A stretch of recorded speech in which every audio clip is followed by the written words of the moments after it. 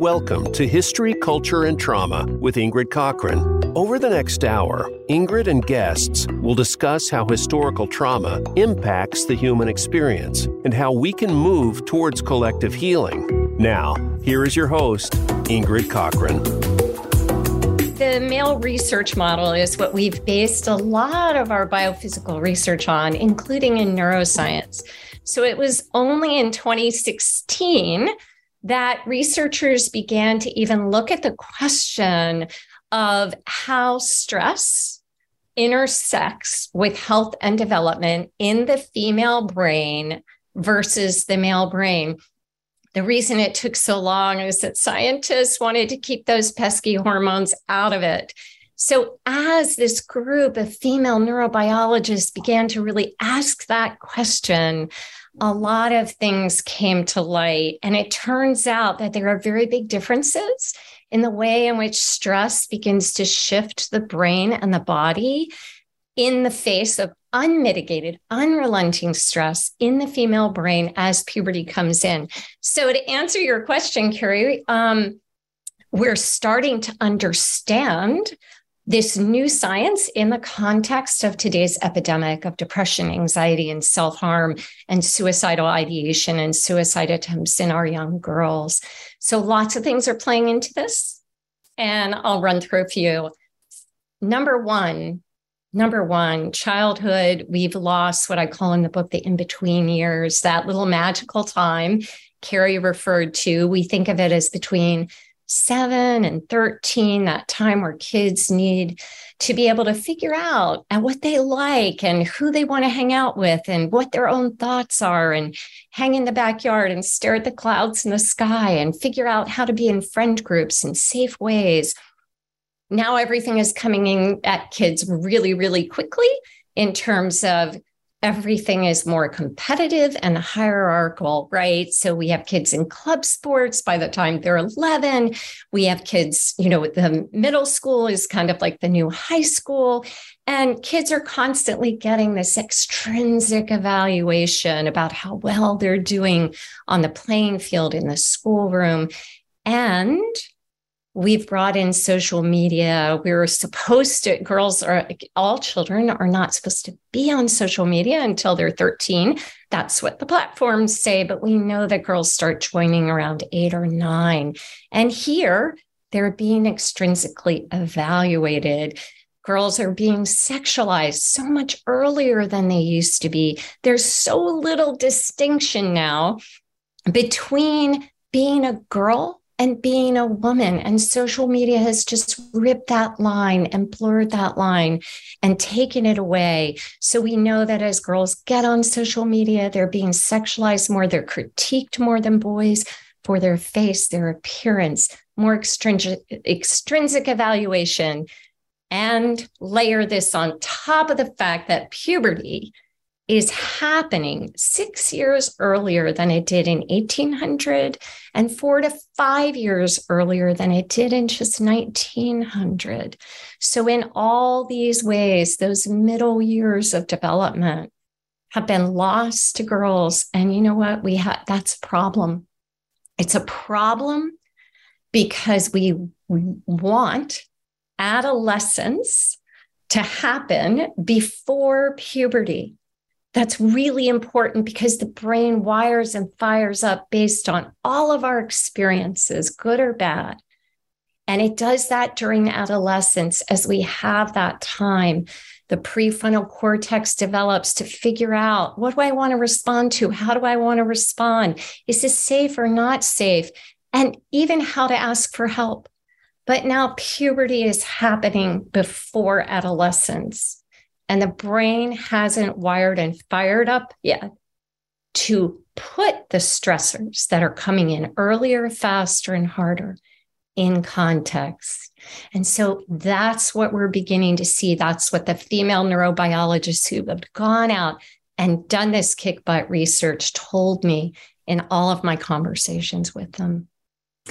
Yes, it is. I'm so glad that they've done that kick butt research.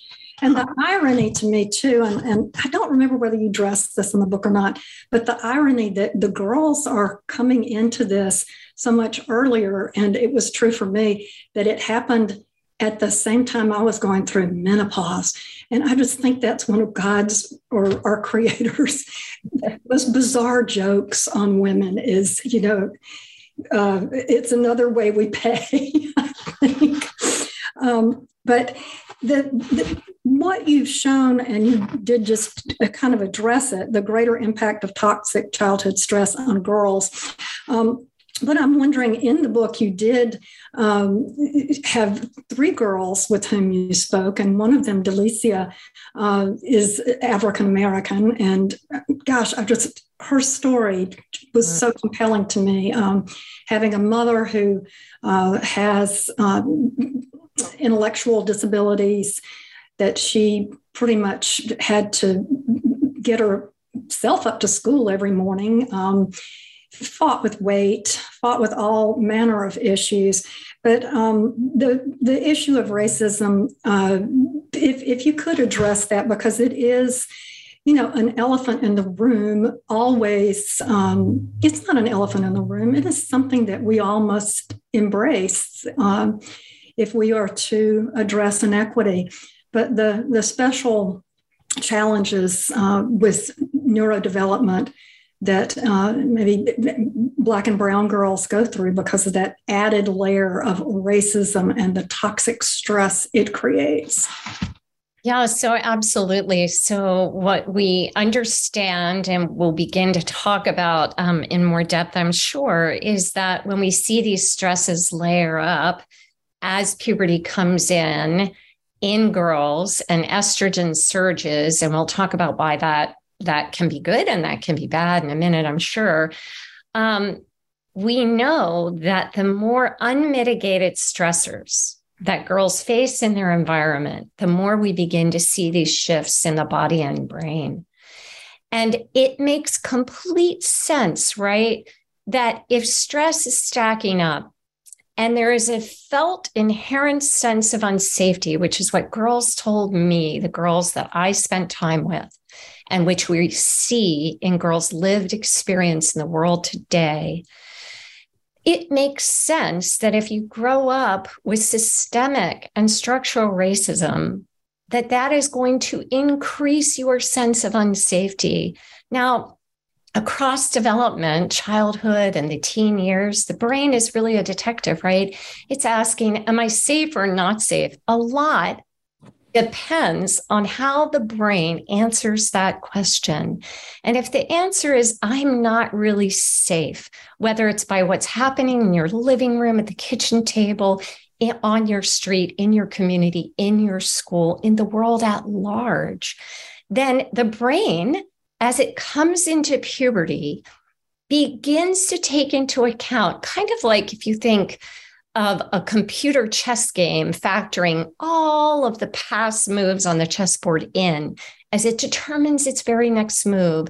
The brain factors all of that unsafety, all of that hardship, all of those threats in as it decides how to wire up for life, because the brain needs to know, what kind of world am I going out into here? And if the answer is a highly stressful, unsafe world, which is even more the case for girls of color, then the brain is going to wire and fire up based on this feeling, this certainty that it is not safe out there, waiting for the next bad thing to happen. And why wouldn't it, right?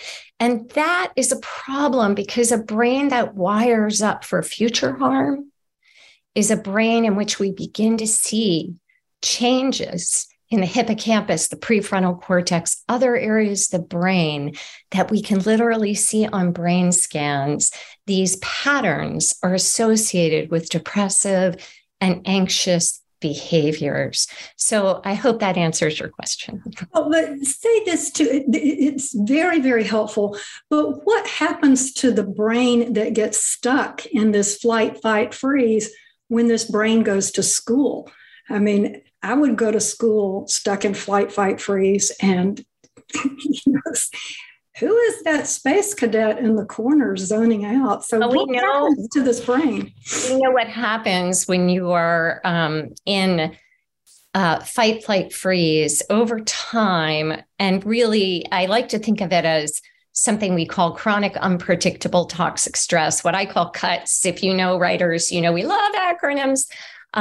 So CUTS are chronic, unpredictable, toxic stressors in kids' lives, meaning that stress is unpredictable. It keeps coming, but you don't know when. You don't know when it's coming. And we have really good evidence in research that chronic stress affects the brain very differently than expected stress. And there are reasons for that. But the way that it plays out for children is that over time, that begins to shift the stress response, which is very tied to our immune response, into overactivation. You could think of it, writers like analogies, right, as a garden hose, and you turn it on enough times, that spigot kind of gets stuck in that on position. And this resets a child's stress point and their well-being for life.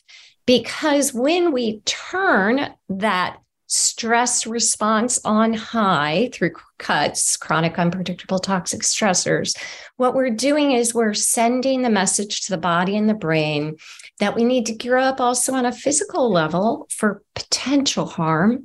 Mm. And when that happens, genes begin to shift and turn on in the brain and the body for mental health and physical health disorders. So as we are raising children and mentoring them, we really hope that we'll keep that dimmer switch kind of turned off, that gene dimmer switch that turns genes on epigenetically or keeps them turned off. I know I'm mixing my metaphors here between garden hoses and dimmer switches, but hopefully it's working. In any event, so that genes are kind of, epigenetics is kind of like a dimmer switch. It can turn on based on the environment, or it can stay off. And as we raise our children, as we mentor kids, as we teach kids, what we really want to do is keep that dimmer switch down on those genes we don't want to see expressed epigenetically. And we want to kind of turn it up on the genes that build resilience and strength and autonomy and self-esteem. But when those stressors are chronic and unpredictable and never end, and kids go in the classroom, parts of the brain that need to pay attention and focus are turned off because that stress response is turned on.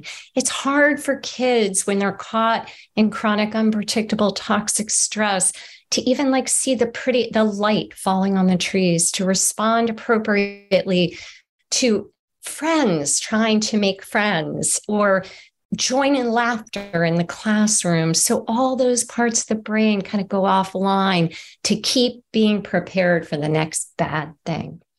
Right. And that is our brain's negativity bias, again, that wants to desperately to keep us alive.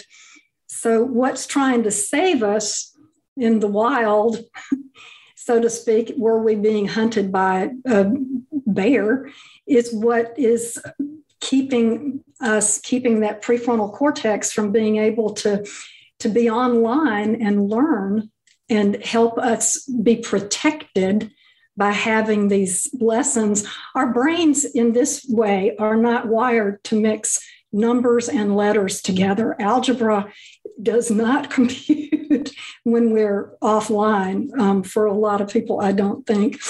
But I really appreciate that, and remember thinking that we're either wired for chaos or we're wired for peace, wired for health, or wired for distress. And the problems with some of that wiring for distress too is, and you go into this in other books about inflammation and how this sets us up for inflammation and even some epigenetically, some people are more wired to have issues with autoimmune disorders, heart problems, all manner of other. Well, Carrie, I just want to jump in here and say two things that come to mind as you're saying that. One is, as I write a lot about in Girls in the Brink, we've come to understand through recent research that social and emotional stressors are, in fact, the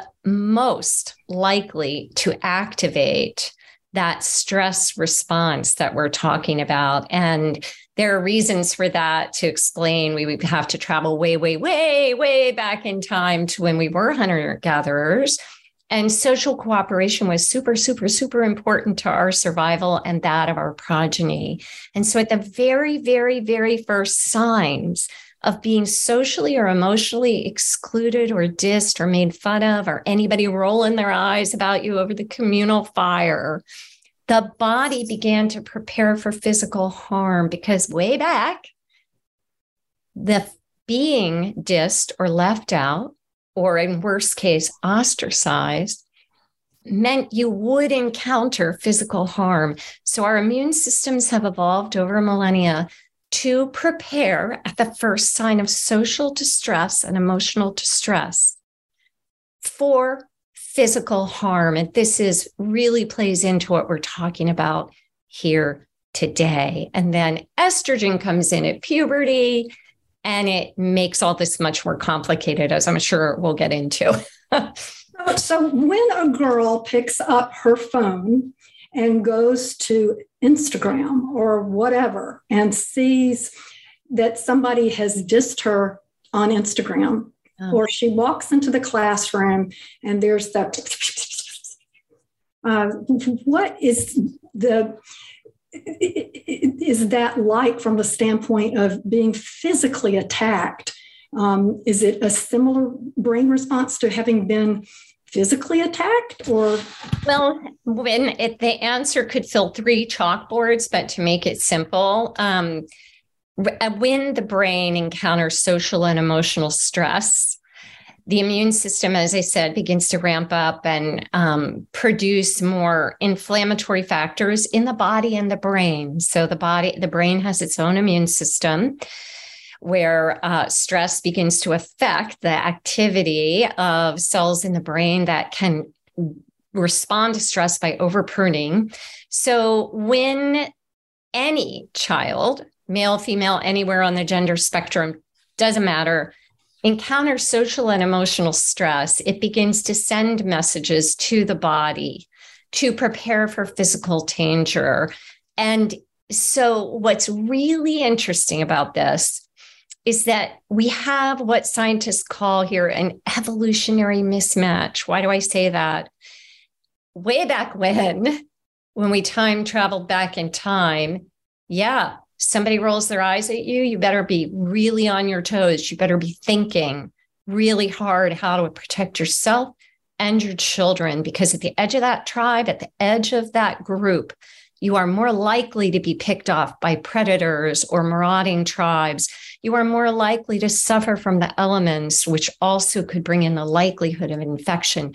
You are more likely to face poor nutrition, starvation. So the brain clocks, I'm not safe. And it made sense back then. But in today's world, it's an evolutionary mismatch, right? It feels like 40 people making fun of you on your post on TikTok, or being asked to take off more clothes on TikTok to get more likes, or the fact that girls are making fun of you on Instagram and boys are coming in and making fun of your face or critiquing you for other things. It feels like that is going to lead to physical harm, even though it probably won't. In most cases, it won't. The body and the brain don't know the difference. And this is a real problem. And then the more that the brain stays ruminating over this, the more the brain and body are still kicking out that high stress response as if physical harm is on its way. So it's an evolutionary mismatch between then and now. And look, social media has been around a very, very short time. Our brains wired up this way in community.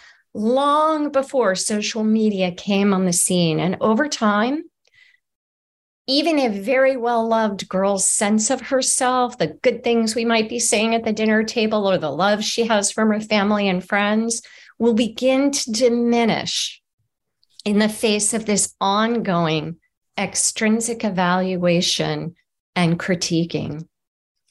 Right. And now you give us some wonderful ways that we can help girls stop the rumination. And it really starts with us as parents. And talk a little bit about how we as parents, if we're ruminators, it's likely that our daughters are going to be ruminators. So we got to start with ourselves. Will you say a little bit about that? Sure. So ruminators, social scientists, actually the scientific father of social safety theory, which I've just been saying in a nutshell, George Slavich, who's out at UCLA and head of the UCLA Stress Lab and a great friend to all things having to do with adversity in childhood.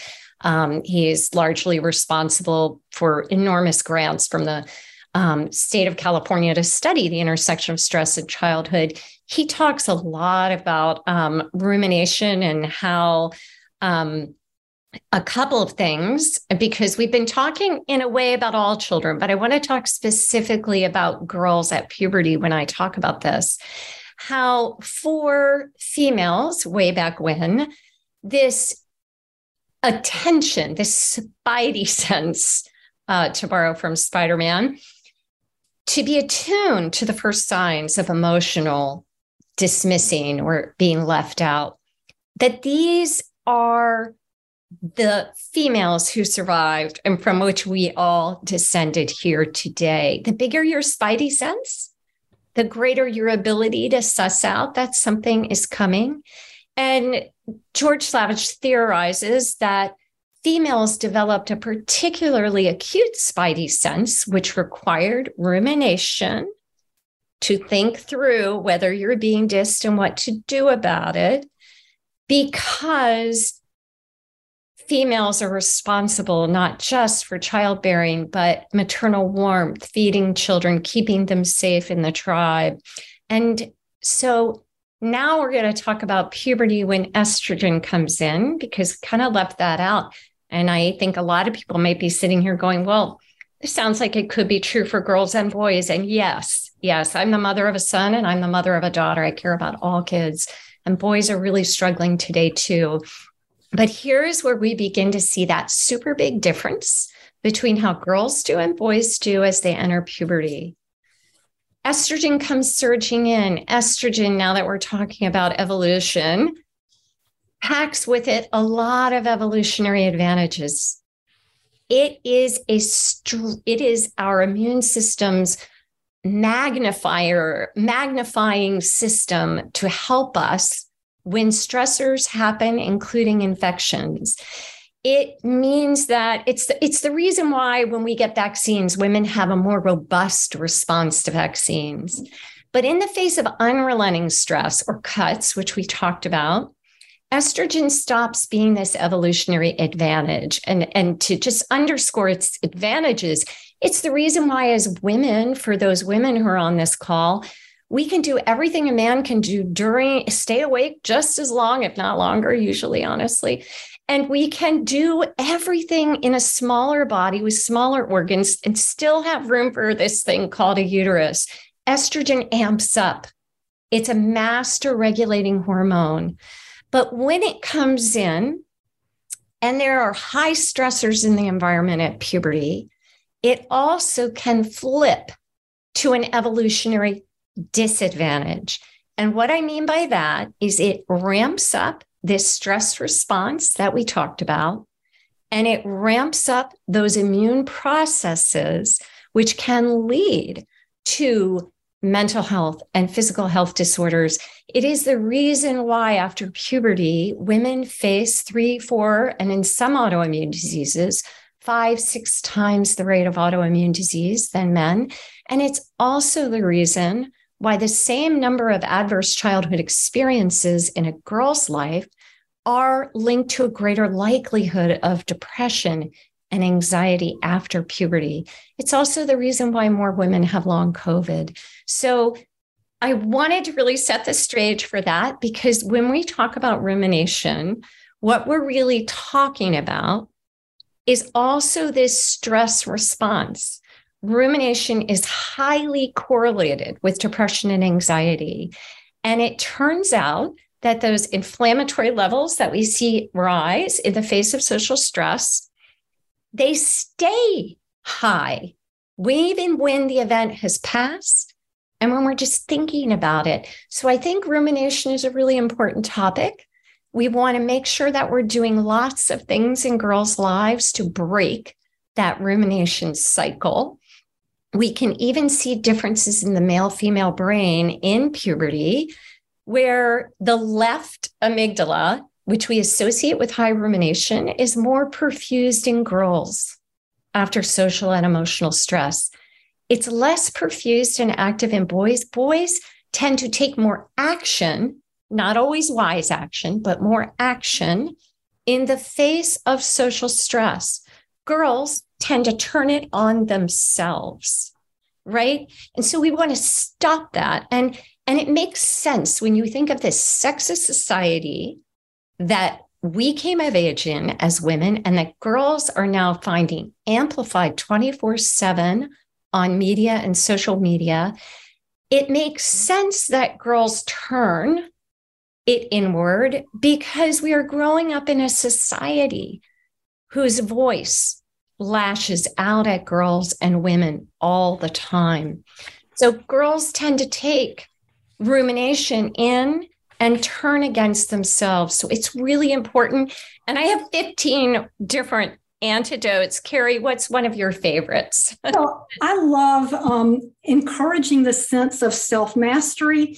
And I love how going to joy and wonder could bust that rumination cycle, getting into the solution. I love what you did with your kids about wonder. Yeah. All right. Well, I'll just run through a lot of the strategies top of mind. I'm going to leave out some because I can't keep all 15 in my head at the same time. Well, you mentioned wonder. So wonder is a twofer, because we can start wonder when our kids are really young, right? And a lot of times as parents, we're jumping in and we're giving our ideas about things. And that makes sense, right? We want our kids to have a clear sense of the world and share our clear sense of the world. But kids have what philosopher Alison Gopnik calls a lantern-like consciousness. And a lot of times when we jump in with our ideas, we kind of cut that off.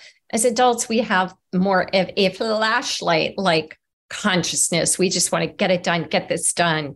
But in that lantern-like consciousness, the brain is really open and pliable and can come up with a lot of new ideas to help solve what's happening. So we want to encourage, when we're talking to our kids, hey, wonder what that bird feels like in the rain, rather than telling kids. And as kids get older, this is really, really important for two reasons. One, they internalize that voice of wonder. They don't lose their lantern-like consciousness, and they can begin to apply it to things like, hey, I wonder why my friend Sally texted a shot of her cleavage to Harry, and that voice of wonder and wondering becomes more the guiding voice within them than the voice of everyone around them. And we can also begin to apply that voice as social media comes in and develop social media literacy. Hey, wonder what this individual's life is like when she's not an influencer on Instagram. I wonder who's paying for this. I wonder how this platform makes money, and begin to put a conversation that distances our children a little bit from this hard, fast, hot world that's heating up environmentally, socially, and politically, and coming at them very quickly, and put a little bit of a spacer there so we can keep some of those breaks engaged. So that is one of the 15 antidotes.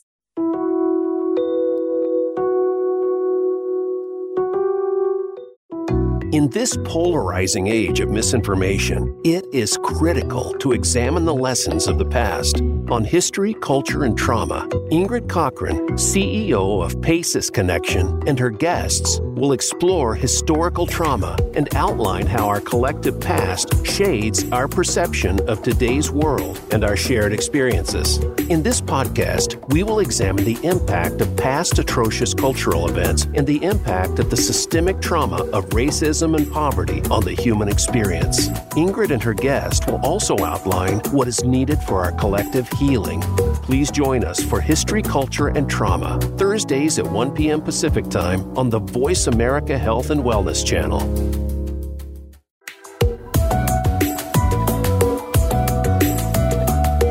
You're listening to History, Culture, and Trauma with Ingrid Cochran.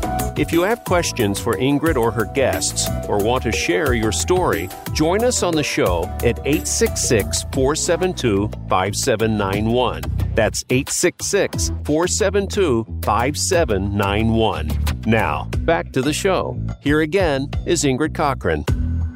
That is one of the 15 antidotes. Yeah, I loved developing a voice of resistance.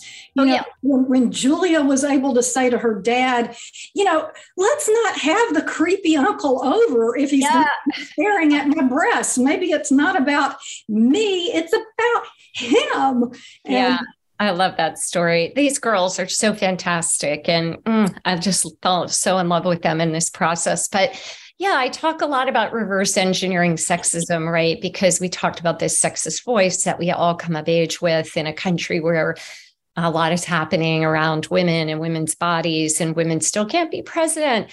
And girls internalize the societal voice in addition to the voices on social media or the voices any negative voices in their communities. So I talk a lot about reverse engineering that voice. There's some simple ways to do it.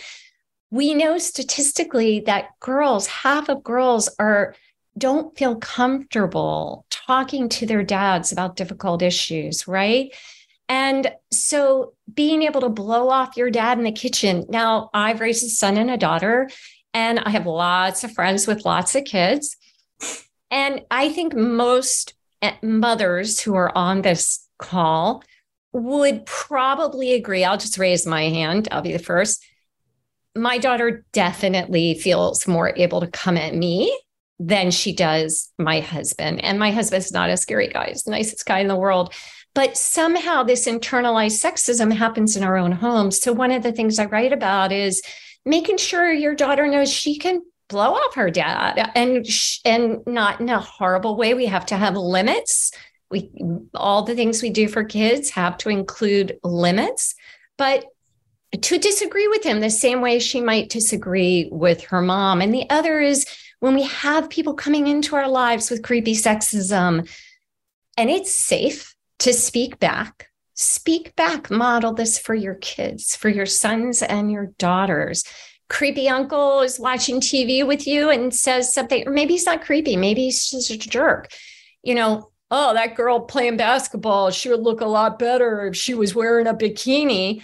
Just be real quiet and say, what? And let him repeat it again. What? And let him repeat it again. Or if he can't stop, what, you telling me that's sexist? You being so sensitive. I don't know why I'm putting on this accent, honestly, but, it says it's working. Maybe he's, you're being so sexist, and you say, well, or you're being so sensitive. Well, that's what people say when they're being insensitive. And, well, you feel it sounds like you're too busy to talk about. Yeah. My daughter and I are too busy breaking the patriarchy, dude, to sit here and listen to this crap. Now, again, and I have like 50 examples in the book, but one thing I want to underscore is we want to make sure we teach our daughters, especially, to only do this when they're safe, right? This isn't when you're out alone on the street at night, or if you're feeling unsafe at a party, at college. This is in situations where you feel safe. And what I learned from the girls who were my teachers in this book, was that doing this changed them inside, right? It began to change. And over time, we know when we change our responses, we stop ruminating, we take action. And there are just so many different actions we can help girls take so that we break their automatic responses to the stressors that are coming to them. And we bring down their body and brain stress machinery, because as the world grows more toxic, this is really important, we need to bring in more ways to dial down that body and brain stress machinery. Right. And I do love that you talk so much about the positive childhood experiences. And I would think that for a girl to see her mother defend herself and her daughter in that way, or for a girl to be able to defend herself in that way, in a safe environment, would be a positive experience because, and we've talked about them being able to talk to families about feelings, your family members, being able to blow off your dad, in a way that's safe, knowing that your family stood by you in difficult times, feeling safe and protected by an adult in the home, your mom, knowing you can go to her at any time. A sense of belonging at school, that one's tough. Feeling supported by friends. I love the ones that happen in community, because I think we can teach those. And I think you talk about, maybe how we can do more of that in community. And we can talk about that more as we go through the book club part of things. But Natalie, you had a couple of questions, and I know we're a little behind, but I want Natalie, because she's got... That would be my fault. I tend to... No. I ruminated on the brain science too long and didn't get to solutions. That's me. No, we'll have lots of time in the book club. Okay. All right. So Natalie, you've got 2 teenage girls at home. You're watching this in real time. Tell us what questions you had as you were reading this book, which I know you loved as much as I did. I mean, we both talked about it. Yeah. No, absolutely. It was so timely for me. I have a 15-year-old and an almost 18-year-old. And what I really appreciate that you wrote this. And I'm lots of notes I'm going to share with my husband. But one challenge that you mentioned in the book that I really related to in my children is the drive for perfectionism. Sure. And how I wonder how parents can help prevent and or counteract this in girls in particular, because I see it in not just my own children, but in a lot of other girls, when it seems like teachers, schools, colleges, and society expect so much from kids, and in particular girls right now. So I would love a little thought on that. Yeah. It's a great question. And really, when you think about everything we've talked about and that stress machinery dialing up in girls' lives, largely in the face of extrinsic evaluation is kind of what we've been talking about. Really, what we want to do is reboot the way that we're approaching our kids' interests and the things that they find fascinating about the world with intrinsic motivation. So we know, I've been on book tour a lot, so if I lose my voice, I have cough drops. We know that over time in our society, we have begun to see a lot more, many more issues with perfectionism. But perfectionism really comes from that extrinsic evaluation. And what we want to do is let our kids follow their interests. We don't want to sign them up for a lot of things as they come into adolescence and through puberty. We want to ask them what interests them, and we want to let them go and do those things, even if it isn't what we have in mind for them, right? And we want to let them try and fail at lots of different things.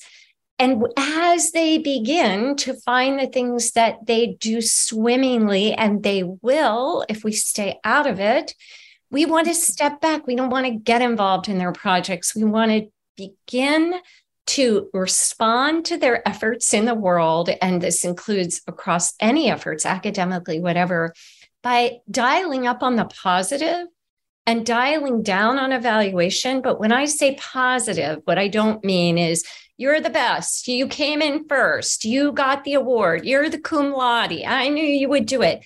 Wow, I sure love the way with your friends, you always notice how they're feeling.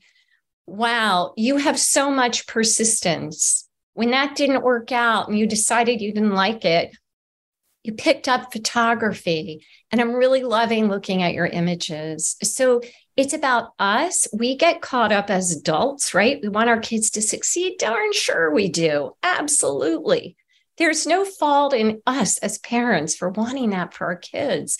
But we have to step back with lantern-like consciousness and not have that spotlight on everything that our kid is doing and how it will factor into whether they get into this college or that college, and begin to look at things through their lens. What we really want here is for them to be good humans, right? We want them to grow up to be good humans. And every message we're sending them should bear that in mind. I sometimes, when I'm talking to parents, I say, leave little notes, little sticky pads. I always have sticky pads everywhere. And write little notes to your kids as if they might find them if you are no longer here. And that kind of sets the tone for what we're going for here. And when we do this, our kids will find their passions, and through their passions, they will find their autonomous voice and something that we call a sense of mastery. And something else will happen too. They will find in their community, their avatars, other grown women who show the kinds of characteristics that we want our girls to look up to, and who will take an interest in them. And this builds this very wide sense of mattering, which Carrie, you touched on in terms of other folks in the community. So those are some ways. There are so many. Right. I loved the identity project. What you just talked about, if we can help them find an identity project, as Julia did, as they all did, as Delisa they all did with her poetry and poetry, coding, and civil justice, yes, absolutely, social justice. They just went out and kicked butt, and as they did, they began to also help themselves through very pernicious periods of anxiety and depression and self-harm. The mastery. Yeah. Natalie, what's your next question? That was great. Thank you. I took a whole paragraph full of notes. I say it better in the book. I'm a better writer. No, but I think you're weaving so many things together. And I know you've touched on some of the things that I'm going to say in the next one. And I don't know if other parents will identify with this, but you've obviously talked about so many external stressors that, boys and girls are going through.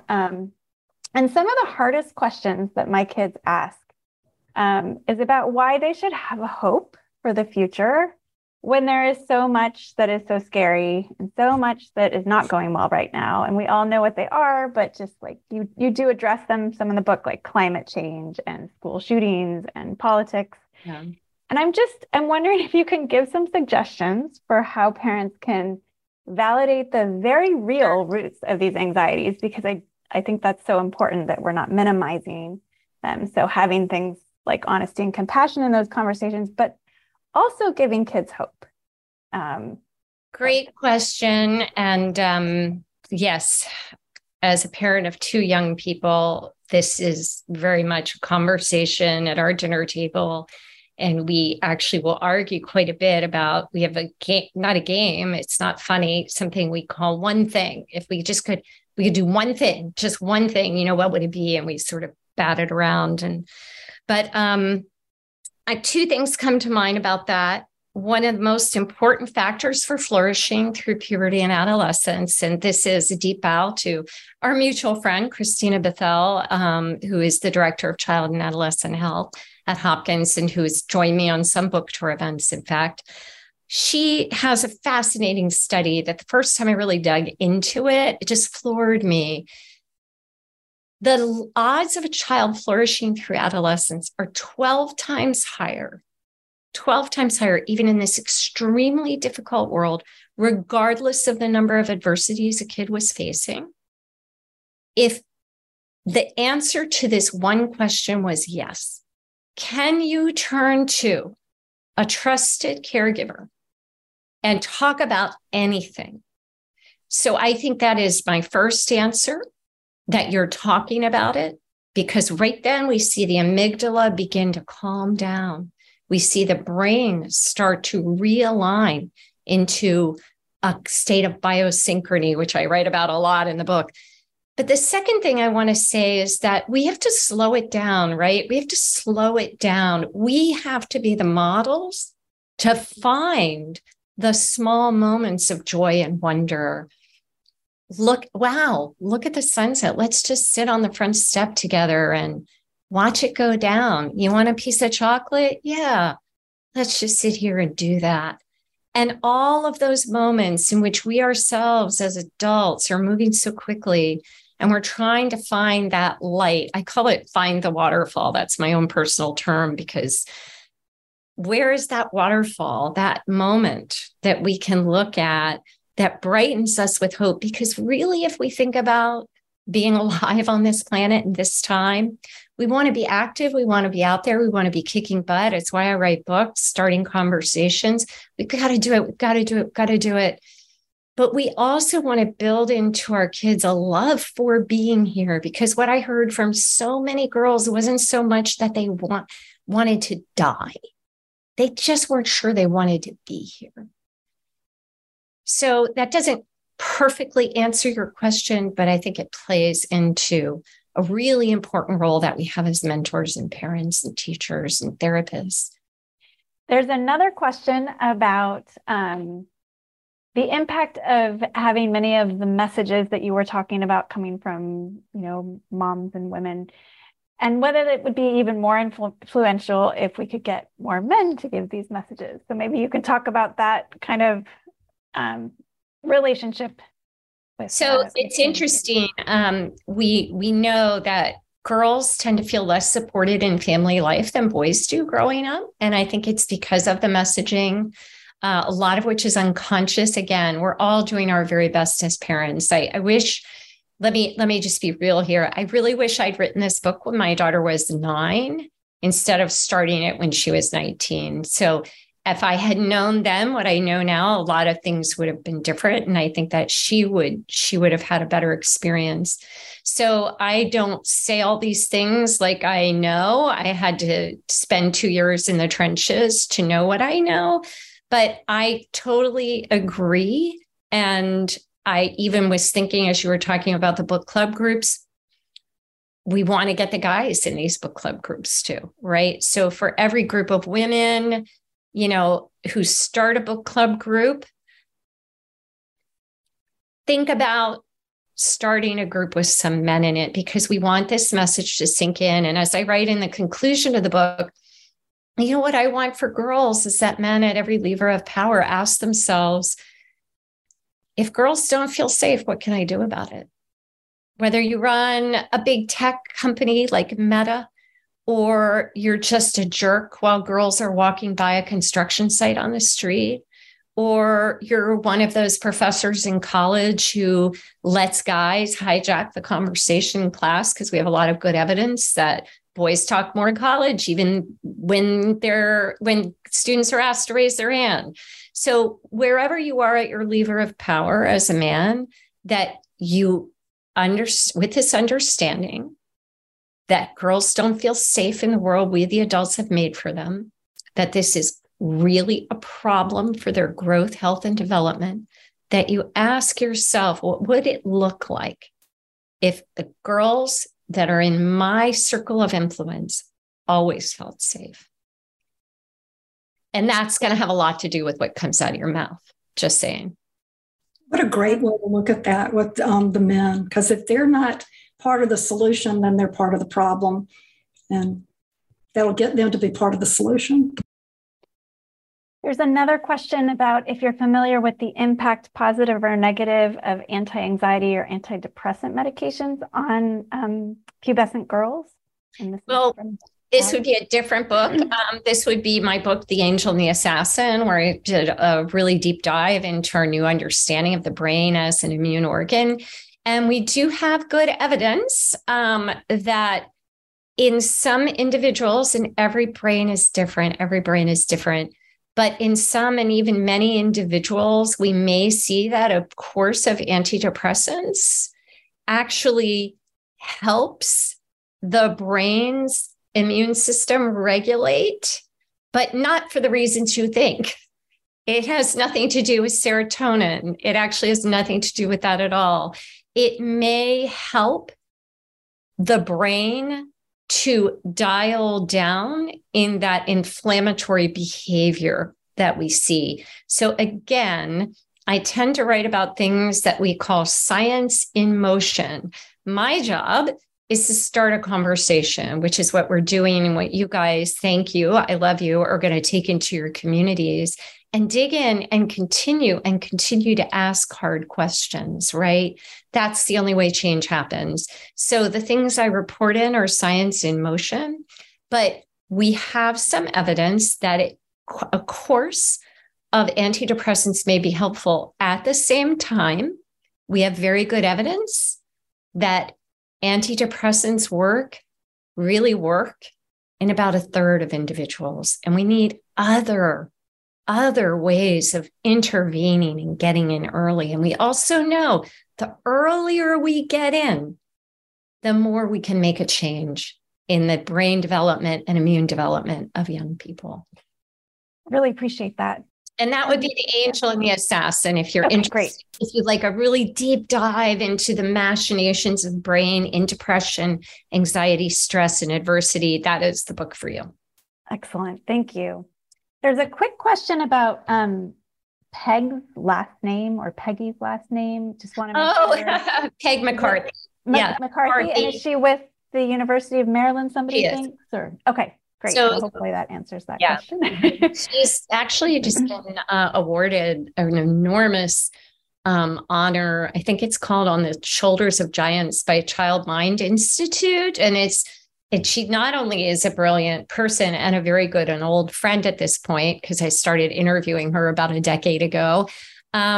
She also is one of the greatest mentors on the planet. And this is a very special honor for scientists who have mentored generations of scientists who've stood on their shoulders. So anyway, yay, Peg. I hope somebody reaches out and tells you how fabulous you are. That's wonderful. There's a question about self-harming for girls. Let's see, this one comes from Marilyn. Is it possible that they feel less safe in their world since they might not feel safe with themselves?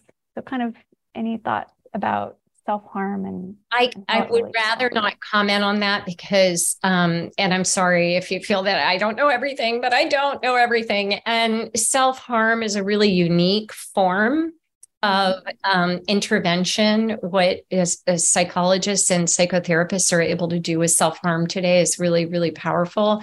But I think that falls a little outside the scope of what I'm doing, and I don't want to pretend to be an expert in that. That makes so much sense. And thank you for thank you for letting us know that we all have areas like that too. So here's a question that's more about the book study kind of idea and going back to fathers and men. Chris is asking if you think it would be better for fathers to meet on their own or in the mix of mothers, and it's great about felt safety. Yeah, no, it's a great question. I love that. And I thought about it even as I was speaking and saying, invite men. Well, it depends on the guy, right? Like you could invite my husband and he would be, cool. Yes. But there is a sense of unsafety that women can have with the male, with what's that old word for it? Mansplaining, right? Or the male gaze, or so many ways in which we can see women and girls start to silence themselves for reasons that are very old from our own childhoods or for whatever reason. So I do think that's a really good question. And no one has asked me that before. And I think I have to have a think on it. I think it would be really cool if there were male study groups, which I just think are going to be smaller than the groups of women. And then they were able to come together at a certain point for some meetings. I know this now sounds really complicated, but I do think that whoever said that, I love that you said that. I love all these questions because they're making me think. And I wonder what would be the best paradigm. And I think I'd love to hear like what you guys come up with, right? Like I'm so interested in how this plays out in the community, but I wonder about groups of men going through the book and groups of women and then coming together. I don't know. What do you guys think? I think one thing that would be wonderful is we will be sending out an evaluation survey. So I did put in the chat the book study. If you want to get involved in a book study, we would really love to hear about what your plans are, what your ideas are. But then we'll also be sending out an evaluation later in a month or two. And if you can share any of that information with us about how you do it, if you do get men involved, if you get, if you mix them, I think that would be a great way for us to I'll learn to share that too. Yeah, I'll learn something too going forward. Absolutely. Yeah, no, I think that's wonderful.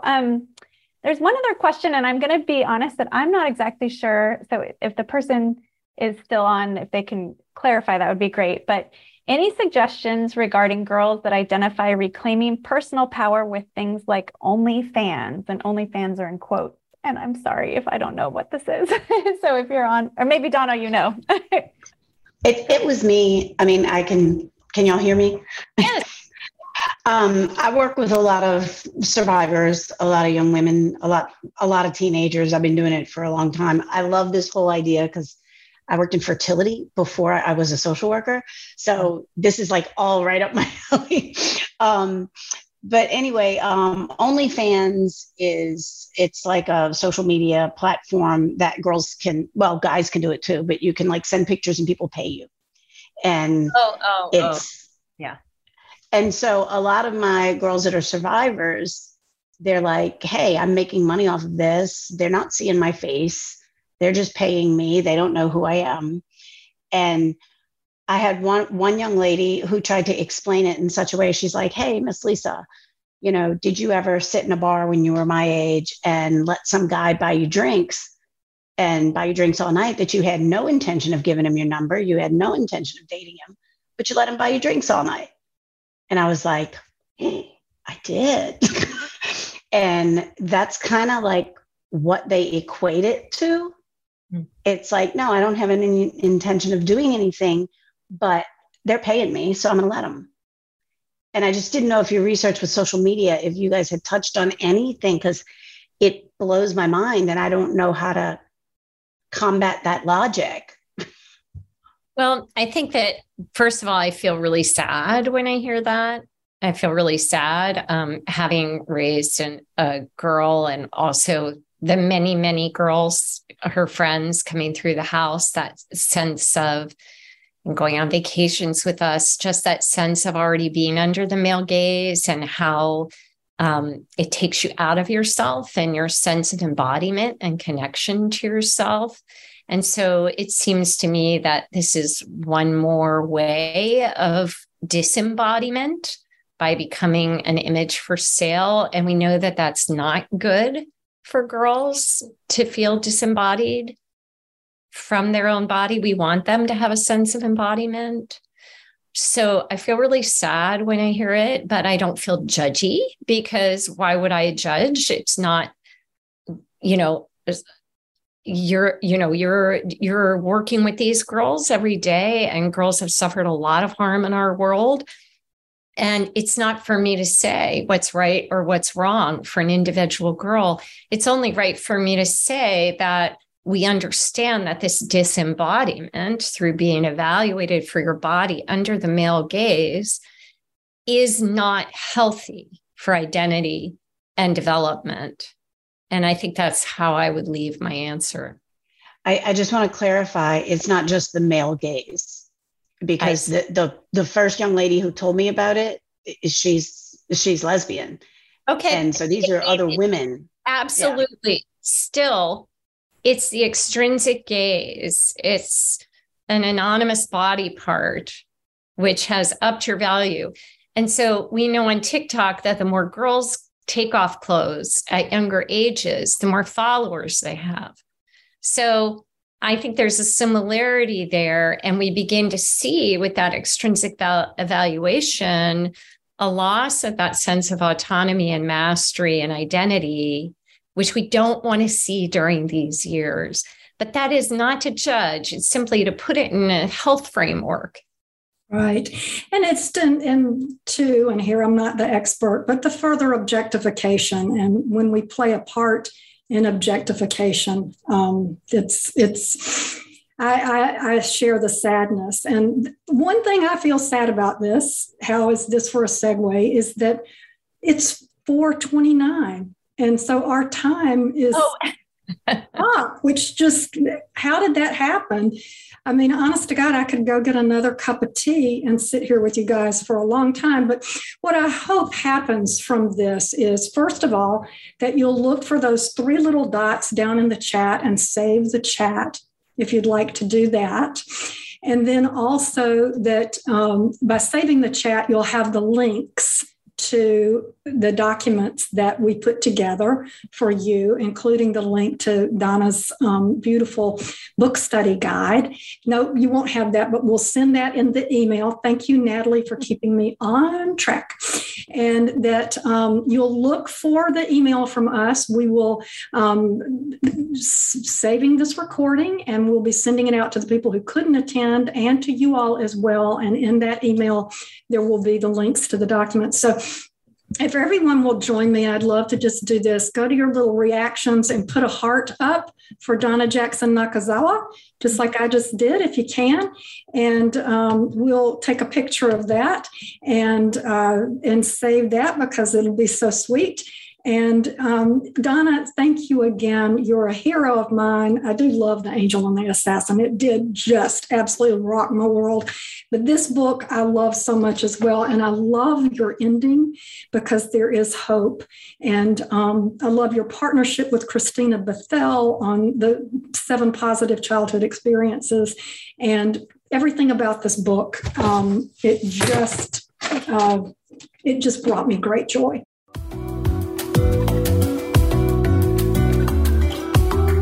Thanks for listening to the show today.